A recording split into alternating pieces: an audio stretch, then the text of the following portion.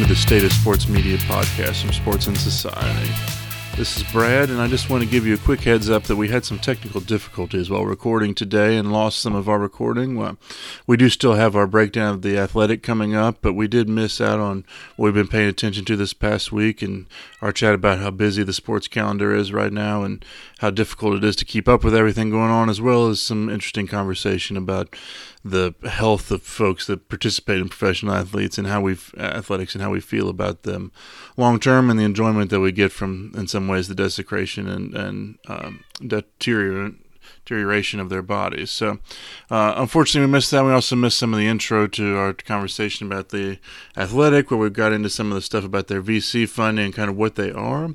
So I did want to give you a quick overview here and just let you know that The Athletic is a startup sports media publication really focused on enabling and encouraging folks to get back to the way they used to engage with sports. So it's essentially a new take, a website predominantly with a few podcasts added on that's focused on local initiatives around sports. You know, we saw something from ESPN where they tried to do ESPN Chicago and things like this a few years ago, and it wasn't quite as successful as they would hope, but they're really trying to lean into this with the Athletic, and they're really trying to bring unique experiences around what it's like to be a fan in a particular community, and they really are strong in communities that do not have a ton of different outlets already. So they're kind of taking the place of the local newspaper in a lot of places, and in a lot of ways they're trying to force out those local newspapers. They're offering their staff more money to come work for them and also poaching any of the real talent that they have. But they've been able to poach some really quality talent and seem to be producing some really quality things.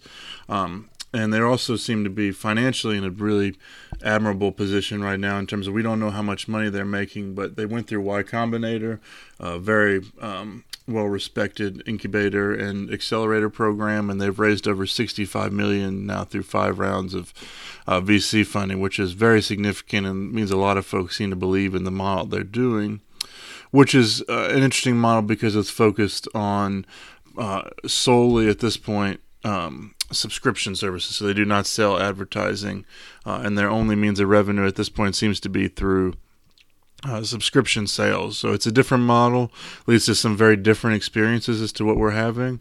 But we have complicated feelings about it, and we want to share that. And so I'll jump right in now, and we'll start into our grading rubric of what we think about the Athletic. Thank you so much for listening, and without further ado, here's Kyle and I talking about it.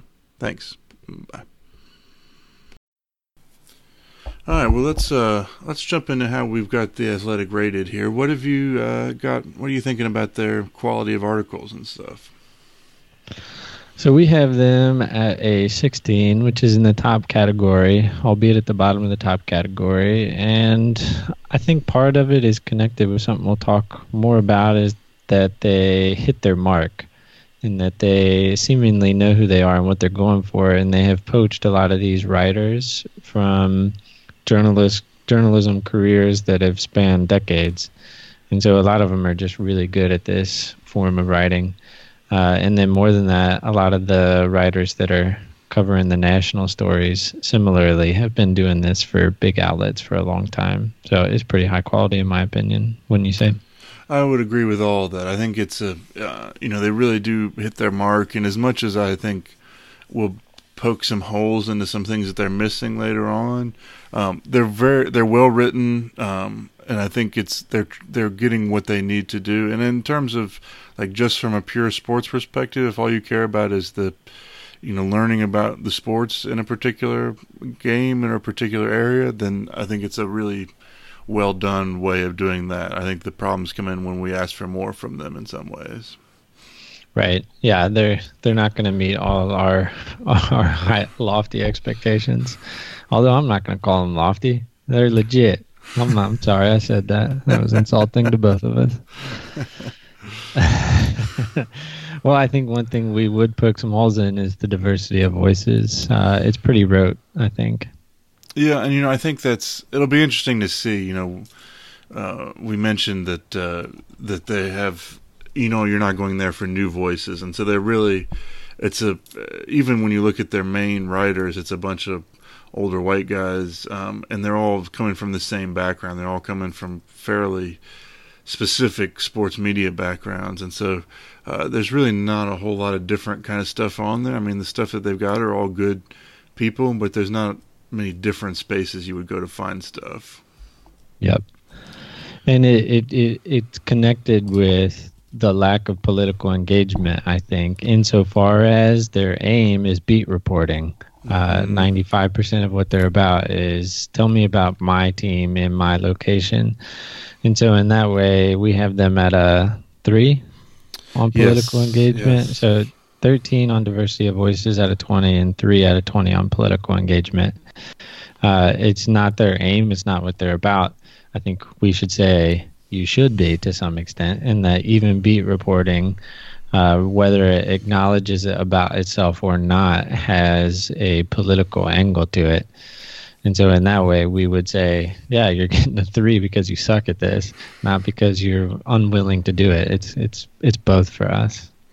Yeah, and I think it's, there's a line I read about them that I think is very true in terms of there's not much that people are writing on The Athletic that they couldn't write any other sports media place. They're not opening the door. We talked with The Ringer. One of the big nice things we had to say about The Ringer last week is that they kind of trust their people to write about whatever's interesting. And they may trust their folks at The Atlantic or The Athletic. Excuse me, I do not want to put these two in the same boat. But they may trust them, but they're not hiring people who are going to be pushing for different kinds of things. So like they talk, apparently one person at The Athletic pushed back like, we wouldn't have been able to do this story about the Warriors going to visit San Quentin prison. It's like, well, no, that's still just beat journalism. That's right, not exactly. You're not pushing the envelope in that way. So right.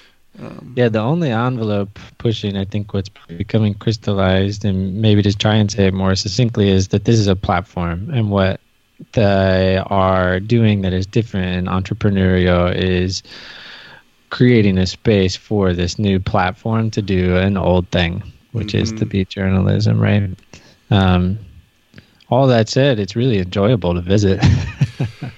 Well, it is, and that's you're not, we mentioned when we were talking about The Guardian, to get to The Guardian Sports, you either have to go directly to the, the Guardian Sports page, or you have to scroll past these things about, the horrific things happening in the world. There's none of that on the island. You go in, and it's just, it's niceness, and, well, I would even go farther, that I was intrigued by their ink section, which is their, long form, the way I kind of took it stuff, and, all of it was feel-good journalism. There was nothing in there that was like, let's dig into the troubles here. It was all overcoming troubles or just good-feeling stories in general, which I just found, yes, it's probably going to make everybody really happy, but it's also decidedly unproductive in some ways.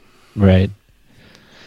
So I thought when I was thinking about is this site enjoyable to visit, it reminded me of in college, a friend and I that I played a lot of tennis with.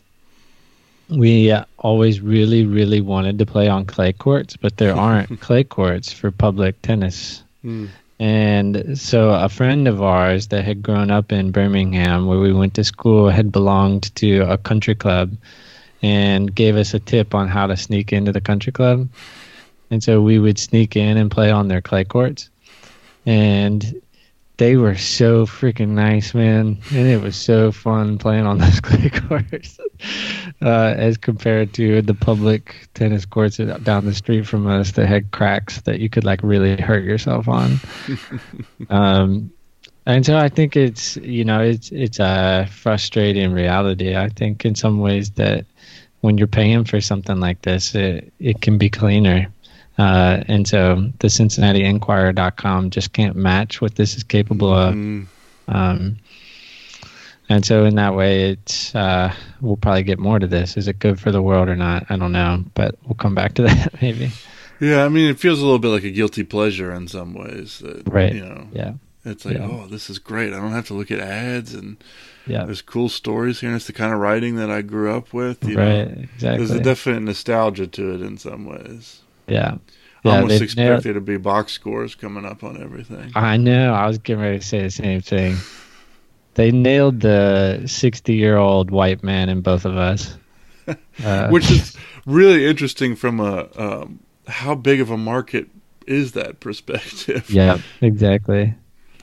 Yeah. Well, and I think that this can lead into our next one, which is the notoriety of the talent. And I think that part of the reason that they can live the way they are is because they are pulling some significant names. Right. You know, I spent a lot of time in the college basketball world, and they have, you know, in Seth Davis, they've got one of the biggest names out there in college basketball. And it'll be interesting to see more in some ways, like when they're transitioning from, you know, they put so much effort into this local stuff. What's going to happen with their, you know, you got Ken Rosenthal, who's a huge name too, right? Not necessarily one that I've always paid attention to, but in his field. And, you know, like that's a national level stuff. So how are they going to merge those two national and local levels in a way that's going to be interesting and different? I'm intrigued to see. Yeah. David Aldridge, I would throw in that national pool too. Brian Kaminsky is a major name for NBA. So yeah, I don't know. It'll be interesting to see how that plays out, of what they do with that mixing. And I read in some critique about what they're trying to do in the UK, and someone said it's all well and good to try and poach the best writer from every news outlet in England, but which one of the 12 are you going to send to the Champions League final? Which I found the overall critique of what the Athletic was doing by this particular person to be kind of thin, but that one point stuck with me. Of like, oh, that would be an interesting thing that, you know, could spell trouble down the road for him. Well, on the flip side, there could be some interesting stuff. You know, if you've got a beat reporter and a couple of national level folks, sending them all there and with the opportunity to collect different perspectives from that thing is potentially very powerful. I mean, I would have loved to see, you know, somebody that was that had, you know, a Liverpool beat writer and a Tottenham beat writers, both perspectives on Champions League, and juxtapose those against each other in some ways. Well, and I think to go a little bit further with what you and I have always talked about, which is our value of localism and how beat writing could be really cool. Right? There is a ton of potential there that if you're only writing to the part of me that is a 60-year-old white male, that means you're missing out on a major market, and then something that could be very good for the world and very good for your local community. I think of the time I was in a bar here down the street, and there was a group of folks recording a podcast about Louisville FC, the soccer team here, and just how good that was. And like, I don't know, their podcast was life-changing, but I was like, this is what it's about. And it was a really diverse group of people, and their conversation was really far-ranging. I was like, this is the kind of stuff that, when honed and when professionalized, could be really powerful. And so the Athletic, I wonder if they could ever make that transition to being something cooler on top of their model. Well, that's like, in some ways, you know, it raises these questions of, you know, they've got so much invested in their capital raising and all that stuff at the moment. What's going to happen when they get to a place where they feel stable and can take a risk by hiring, you know, folks that are off the beaten path, or hiring folks that are different? And I think there's also an incredible opportunity. I don't know if this is something we'll ever see, but to, you know, those beat writers have always wanted to move up. So if you're the beat writer in Cincinnati, you want to become the beat writer in New York, or if you want to move on to ESPN or whatever. And, you know, if you have enough capital, theoretically, you can make being a beat writer a sexy enough job that it's something that you find folks willing to do for 15 years and be really creative and interesting, and not feel the need to try and move on to something else at some point, which could be interesting, but it could. Who knows? I'm not particularly hopeful in some ways, but I can imagine they've got a 10-year plan that would probably intrigue us even a little bit more. If we could see it, you know, I bet we would be like, oh yeah, okay, I can imagine that happening, which maybe frustrates me a little bit, but at any rate, they've nailed the advertising thing, because there aren't any. Yeah, I mean, it's amazing how enjoyable it is to go to a website nowadays and not have any ads come up. It really is. It's a weird experience. It feels weird, but it's wonderful. Yes. It does. We don't. Go ahead. Well, I can't help but think that that's a short-term thing. I hate to be this person that's going to be negative on all this stuff, but I have to believe that 5 years from now, if the Athletic is still going, there will be ads on their site. They may be much fewer, but I think there will be ads on their site. Mm-hmm. Yeah, a lot of these things that are subscription-based turn out to be too good to be true, right? I'm sure every single thing... a mixture component. Like exactly. You realize that as a company, you're like, okay, we're now making $30 million a year off of this, yada yada yada. But we could be making $40 million if we include just a little bit of advertising, and it won't mess with the experience too much. And it's real easy. I mean, and so let's be clear here with these kind of companies, as with everything that's going through Y Combinator right now, one of the things they'll be talking to them about is exit plan. So I guarantee you that these folks, and I forget their names that founded this, that they're looking at a 5 to 10 year plan where they have sold in about 7 years and made, many millions of dollars, and whoever buys them out is going to be different. And that would be more than likely when we see ads come in, if not before then. Exactly. It's not like the guys that started this are putting their heart and soul in the mission of the Athletic, right? They saw a market opportunity and jumped on it, and so when there's a better one, they're going to jump on it. Well, I think that's where part of our problem comes in with this, and we can talk. This goes back to some of the other stuff, but with the political engagement, the lack thereof, and some of the other stuff, that I think that one of the real problems that I have with them is that there doesn't feel like there's an editorial voice.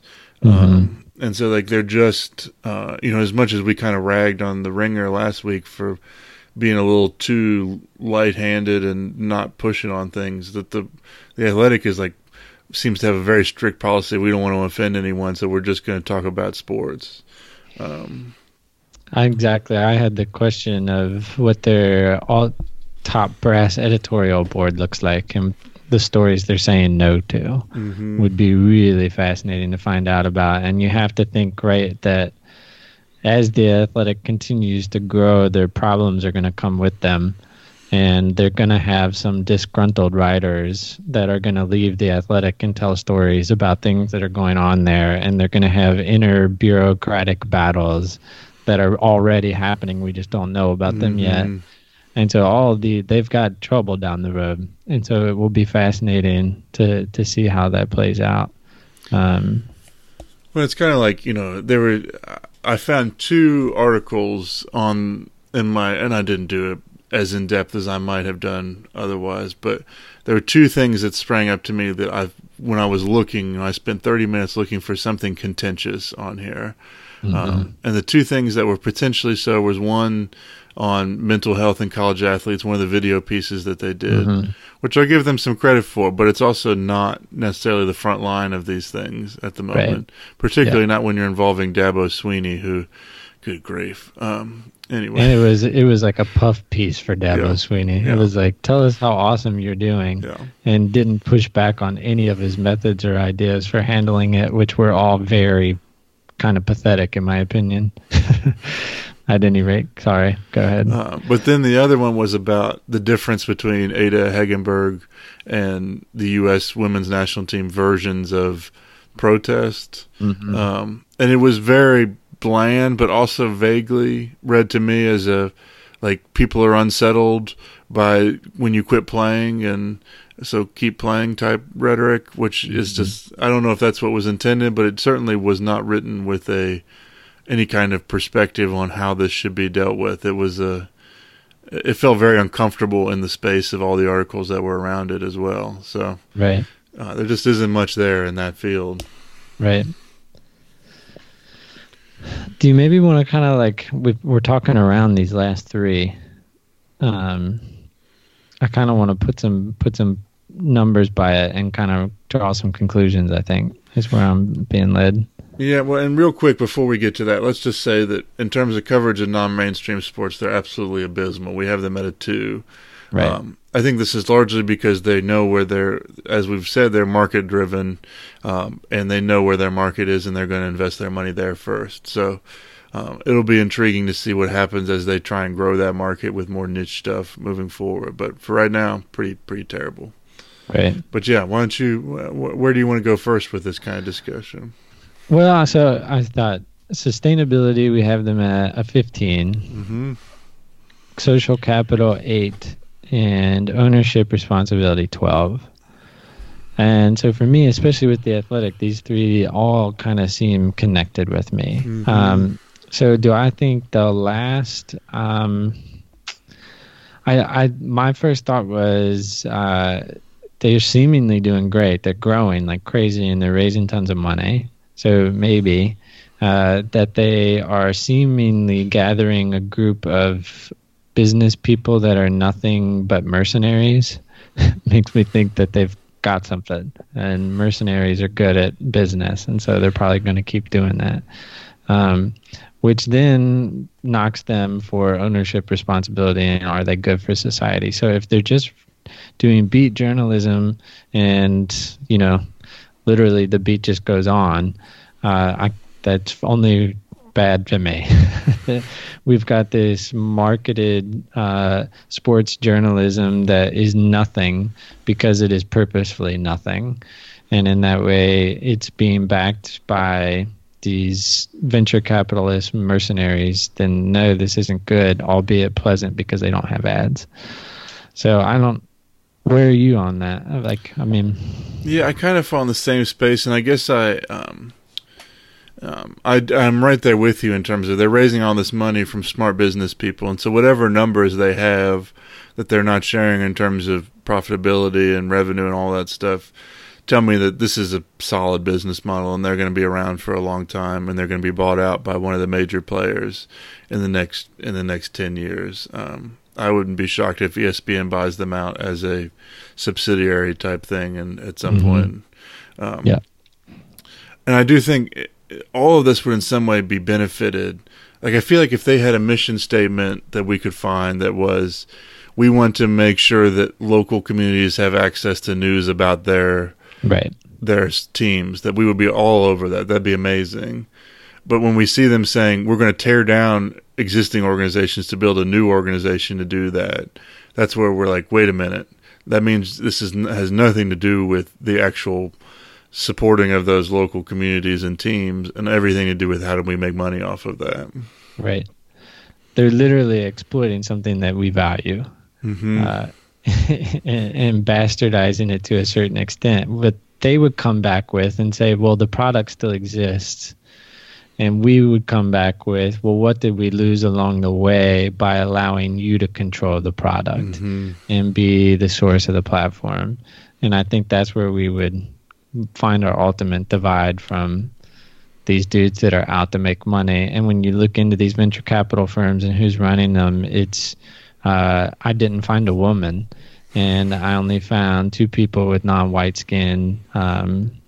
So yeah, in that way, I originally had like an 11 for are they good for the world? Like, sports are fun and a place for people to still read their local journalism without advertisements. Those are all good things. And then when I looked into that, I was like, no, fuck that. These guys suck. I was like, they've created a country club that's exploiting the same thing that most of these massive corporate outlets are doing. And so, yeah, I wouldn't be surprised actually if something like Amazon bought them. As the landscape continues to change, that they're aiming higher than ESPN, that they're that much of like that arrogant disruptor type that says, no, we're bigger than you. Well, it's also, I think, there is something there in terms of like if we strip away a lot of our feelings about venture capital and some of those kind of things, that in some ways it's a reversion to an old model where we're being asked to pay for our sports media. I think the problem is in some ways that it's so bland, and that what we had with people before is that the newspaper served a very real focus beyond just bringing us sports. And so I think we've stripped away all that other stuff, and yet there's still a great space that if they were willing to get into some of the social issues around this, if they were willing to do like a Players Tribune thing and have stories and really dig into the player's perspective and things like that and give us something new, I think we could see some real value here. But it feels like a very underhanded ploy in some ways to just take advantage of a particular market. Right. And they may well do that, right? Like there's nothing that says they won't completely not do it, right? Like they still might a little bit. Well, that's where I would look at something like, I think Amazon taking them over would be a huge opportunity. That like there could be some really fascinating video content that comes out of that with ESPN or with Amazon's background in that, and also Amazon's willing to take risks then that they're not willing to take right now because they don't know what investor or potential buyer they're going to alienate right now. And if Amazon is there, have shown a propensity and willingness to kind of push the envelope on some of that content creation stuff. So I could see that being a really powerful move and something that we really support, even though that feels weird to say in some ways. But it's getting more and more complex. It is indeed. It's not a really easy place to put the rage or the things we like. Well, I think you find out that, for everything that we like, and, I think this is goes back to what we started this podcast with a long time ago, was just, we love sports and yet we're deeply uncomfortable with it in some ways. Right. And so when we see someone who's just willing to dive into the sports without diving into the discomfort and the complexity of it, it's something that we struggle with. Yeah. Our signals start going off. Mm-hmm. Yeah. What was the total? 123. So where does that put them? That puts them a little higher than Sports Illustrated, which came in at 120, and then we got the Ringer at 134 and ESPN at 137. So right in that mix, which I think is, speaks well to their ability to do what they're trying to do if we grade them in the same range as these major players. Right. So it would perhaps, though, suggest that they're not quite as disruptive as they think they are. Right. Yeah, right. So they're low, very low on political engagement, very low on coverage and on mainstream, yet are still pretty close to the major players, which, like you said, it means they're doing what they want to do very well. Mm-hmm. Well, and I think it's also, we've been negative this last little bit, but I think we should be clear that this is, again, that we just see there's potential for this. And as a young 3-year-old company, there's all the potential in the world for them to change and be something different. Moving forward. And so we would hope that nimbleness turns into a positive at some point. Yeah. Well, anything else in that vein? I don't think so. Well, I will say one more thing. I'm looking through my notes here that I did want to note. Their WNBA coverage is second to none. Yeah, I did notice that. Yeah. Which I mean, it's a tab on their top bar, which is just phenomenal. So really happy to see that. And then one other thing, just that, we mentioned earlier that they've raised $67 million, which a lot of folks will say puts them in a different category than Bleacher Report and SB Nation, which both raised about in the $15-20 million range. But we're talking about a difference of 10 years in which the VC world and startup world has changed dramatically. So I'll be intrigued when we look at those other places to see the same, because I think that in some ways that's the same story, and how they've played out over time could be informative as to how the Athletic will look in the future. So yeah, that's a good point. But anyway, are you going to keep your Athletic subscription? So I have a 1-year subscription. So I'll ride out this year and see what happens. I'll keep you up to date on if they actually start writing stories that matter. Well, I'm intrigued to know where it fits into your normal portfolio. Like once we're done with this week, how often will you be going to visit and things like that? Right. Well, I also wonder, as someone who loves the Reds, is that something that you're going to find that you love going for Reds coverage, or is that something you just don't enjoy as much anymore? I'm actually considering it as like maybe this could be an outlet that got me back into reading about the Reds a little bit, because I've stopped reading about them, partly because going to websites to get the information on the Reds is so annoying, and the Reds have sucked now for so long. So, yeah, we'll see if it could be something that brought me back a little bit. Well, what are you going to be paying attention to this week? A bunch of stuff, because it's all happening. Yeah, U.S. Open today for sure. But then also, I think amongst other things, what stands out the most is to see how the U.S. women's national team does on Thursday against Sweden. So with the 13-0 victory with Thailand, I feel like the questions that come up are the U.S. really that good, or was Thailand that bad? And we won't know until they play another couple times. So they play today at 12 against Chile, which I don't think should be too much trouble, although Chile looked pretty good last time I saw them. And then the real first test of the World Cup will be against Sweden on Thursday.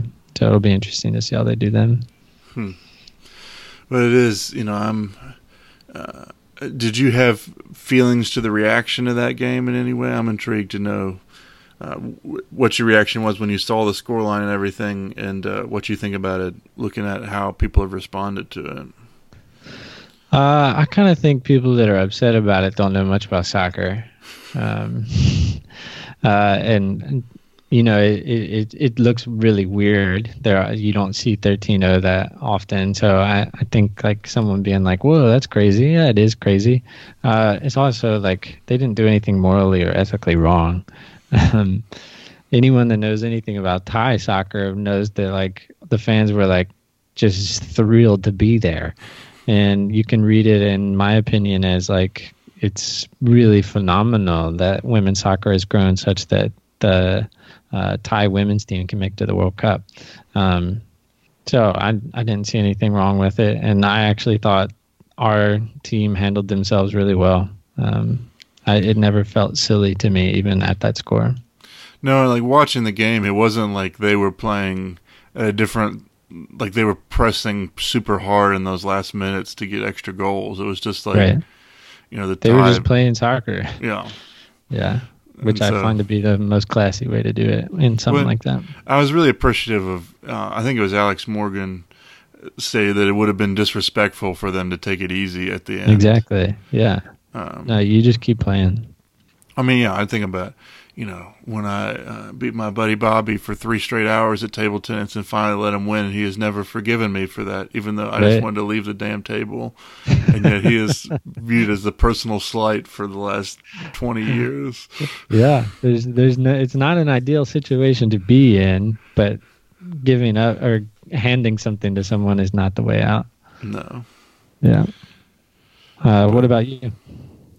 Well, I'm still totally in on the Cricket World Cup right now. I don't know what it is, but it's been captivating me pretty immensely. But I'm also intrigued. I find myself in a really weird place where I find myself more interested in the stories around the NBA than I am in the play that was in the finals, and I'm intrigued to see whether that interest for me will carry over the next couple of weeks. So I didn't watch much of the finals at all, and just kind of tuned out. But I am intrigued, like this AD thing. I want to dig into it a little bit more, and I'm excited to see what those draft picks turn out to be. The NBA has really captured me in that way, and I'm intrigued to see whether they can kind of keep that up now that we're outside of the season.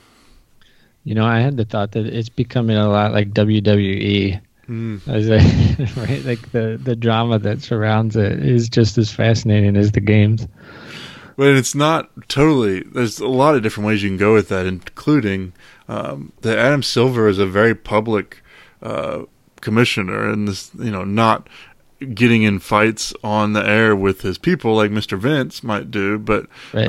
Like he's on the air talking about things that I'm not sure we would ever expect to see a commissioner of a major sports league talk about in public. I mean, talking about adding an FA Cup like tournament without having clarity on what that's going to look like is a massive thing to do without, it's like kind of shocking when you hear somebody willing to say that. Yeah. Yeah. Anyway, well, I suppose we'll wrap it up there, but please give us a rating and review wherever you listen to this, and we'll look forward to being back with you next week. Thanks, Kyle. Thanks, man.